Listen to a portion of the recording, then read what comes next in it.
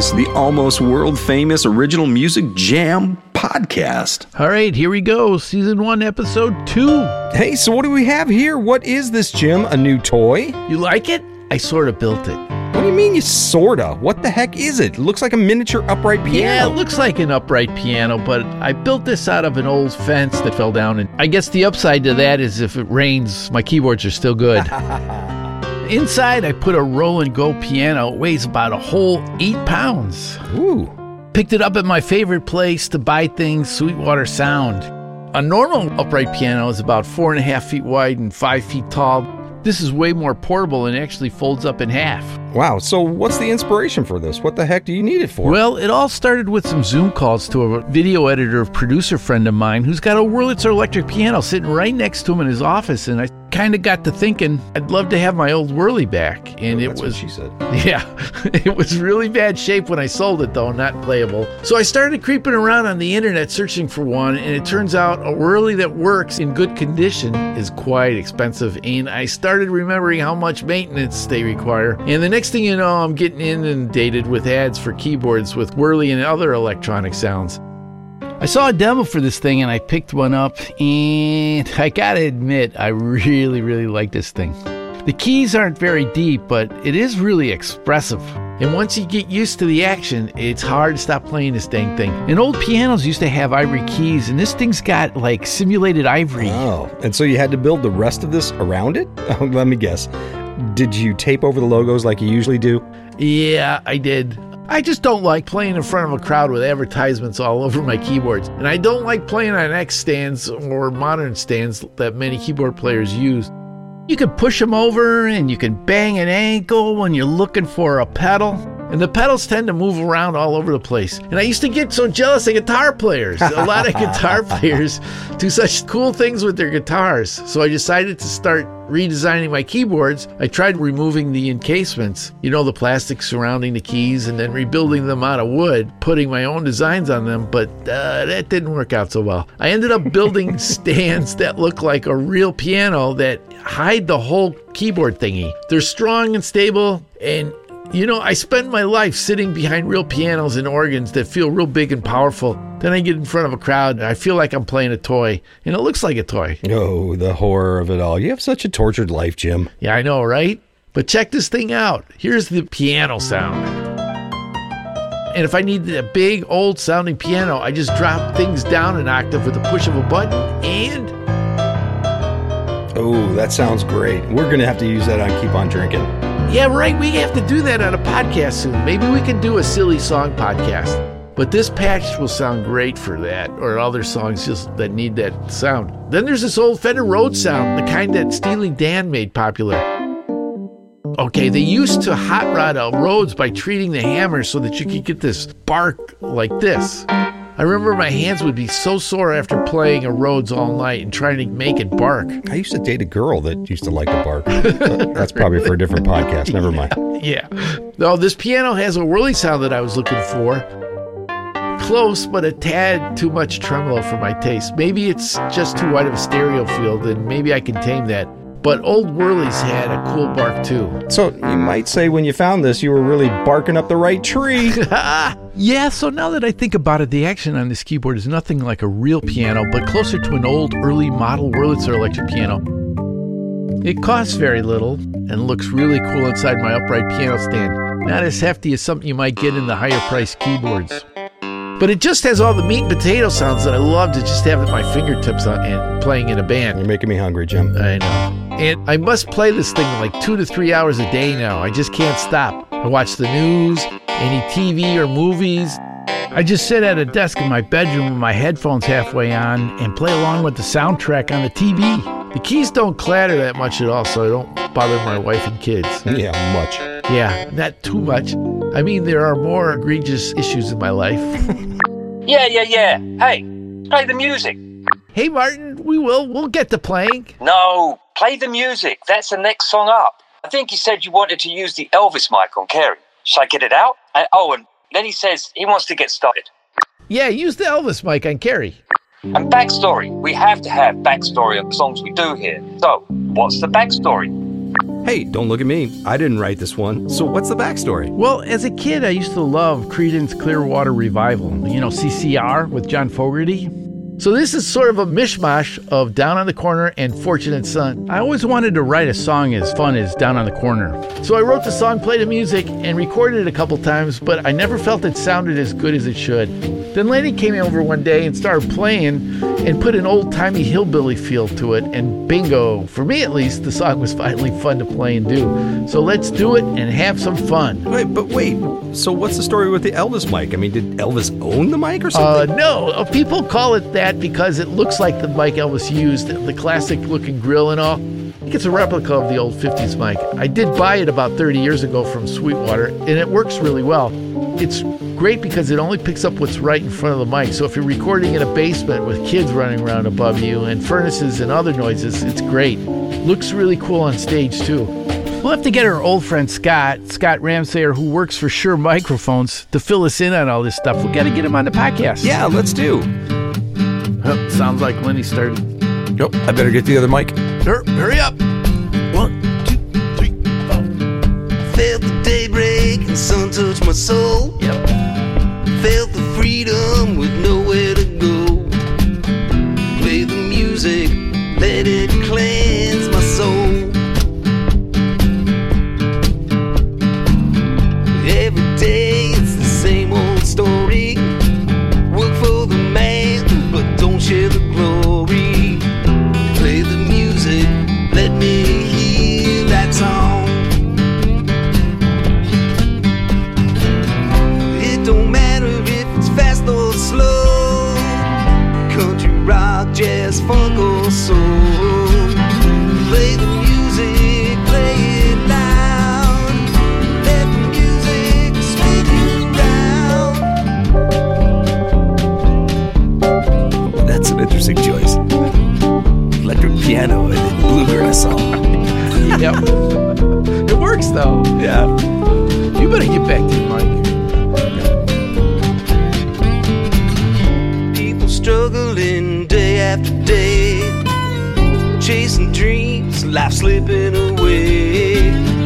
Play the music, let them hear that sound. Money comes and money goes. Life is short and nobody knows. Play the music, let them hear that tune. It don't matter if it's fast or slow, country, rock, jazz, funk or soul. Play the music, play it loud. Let the music spin you round.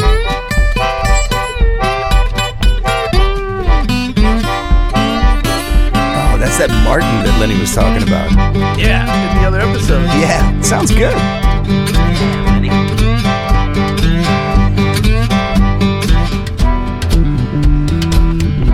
And there goes Will. Nice, Will. Look me in the eye and tell me the truth. Is it the lyric or is it the groove? Play the music, let me hear that song. Sing it out, let me hear that song. Play the music, let me hear that song.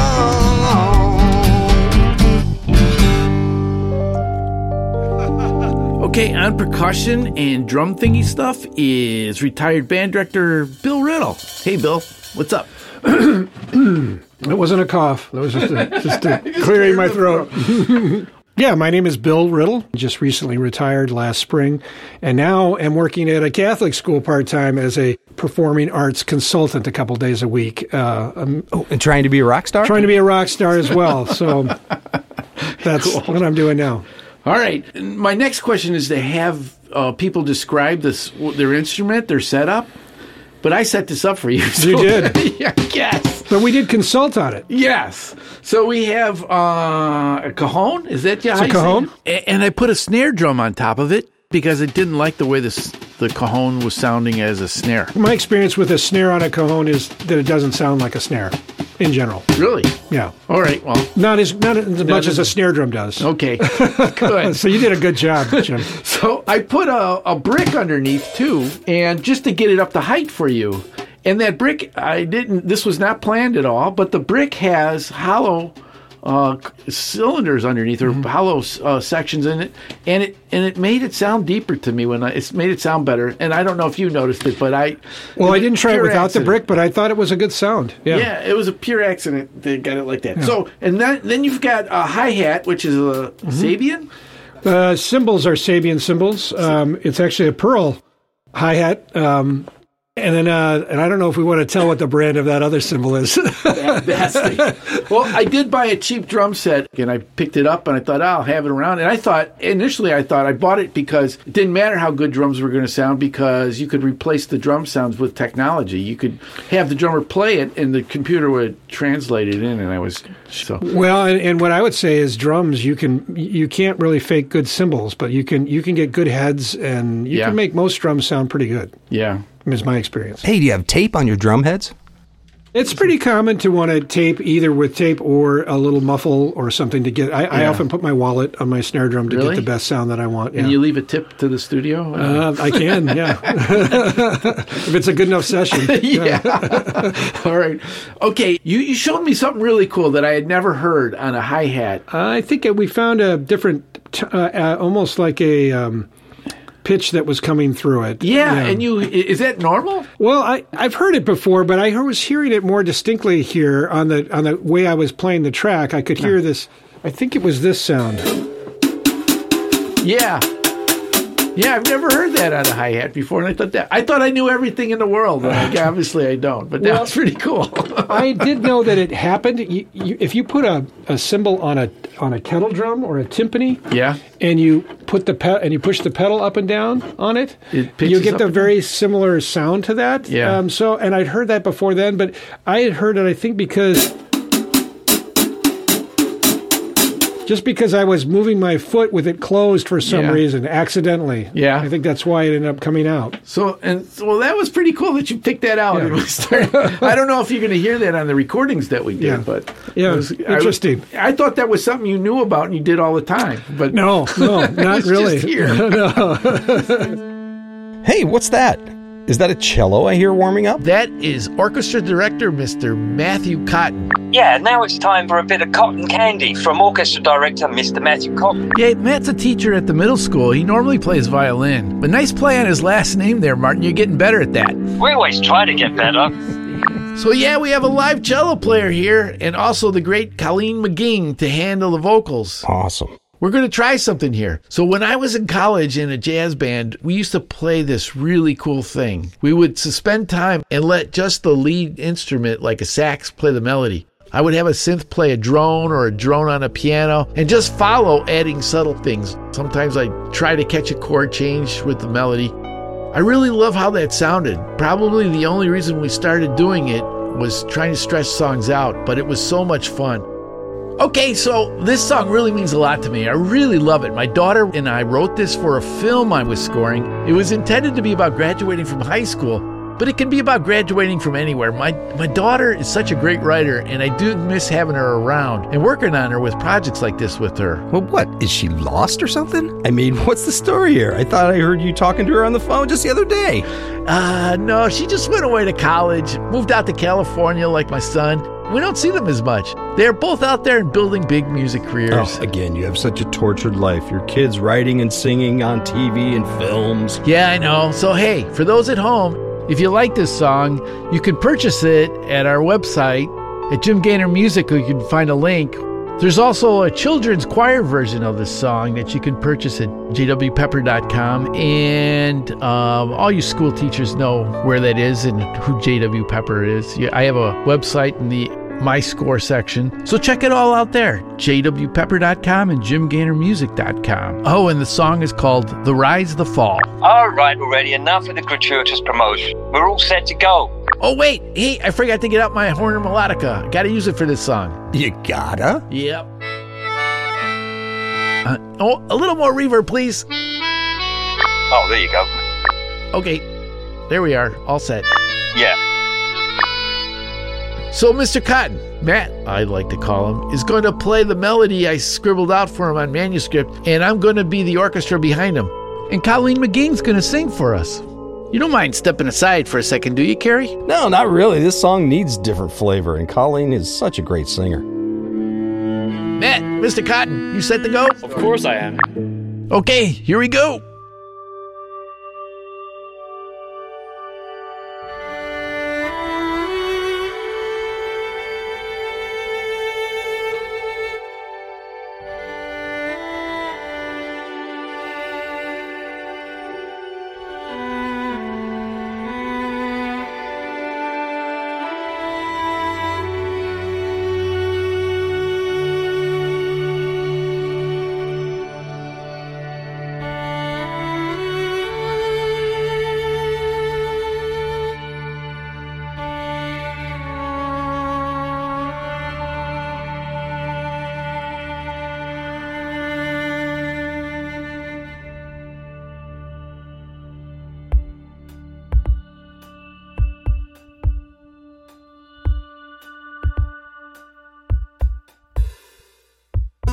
Hope you wondered, hope you lived, hope you ran with what life had to give. And when you're down on your knees, what we had was what you need.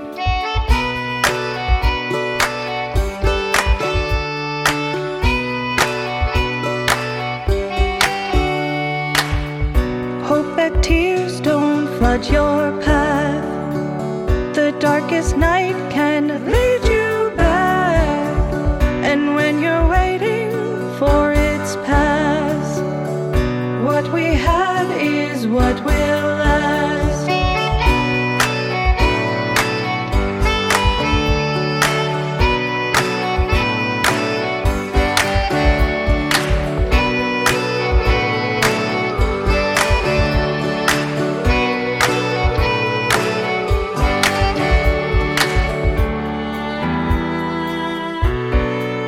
I loved it all, the rise, the fall. I loved it all. I know it won't be long. We'll hear our voice and we'll sing along. I know we won't be far from where we came and from who we are.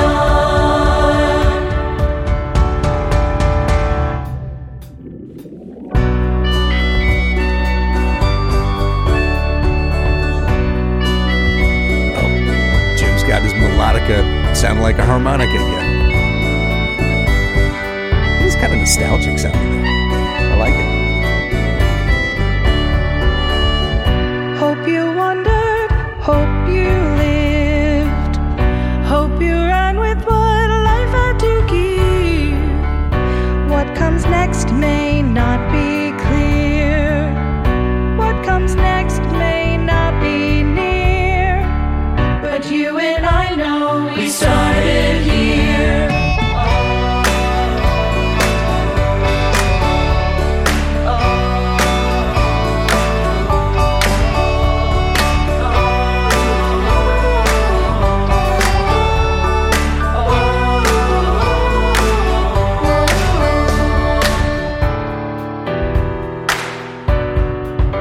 I loved it all,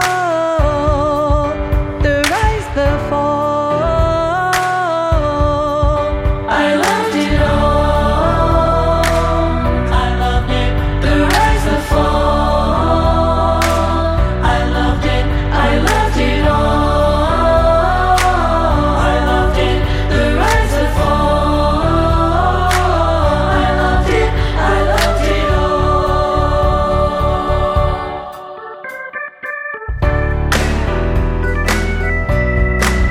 That's another organ solo, Jim. Yeah, you got to stretch this one out. It's because everybody's having too much fun in this one. So, Are you going to make us do hand claps on every song? yeah, I think I might. It's better than listening to just a drummer all the time. I loved it all. I loved it. The rise, the fall. I loved it. I loved it all. I loved it. The rise, the fall. I loved it. I loved it all. Oh, nice job, Colleen.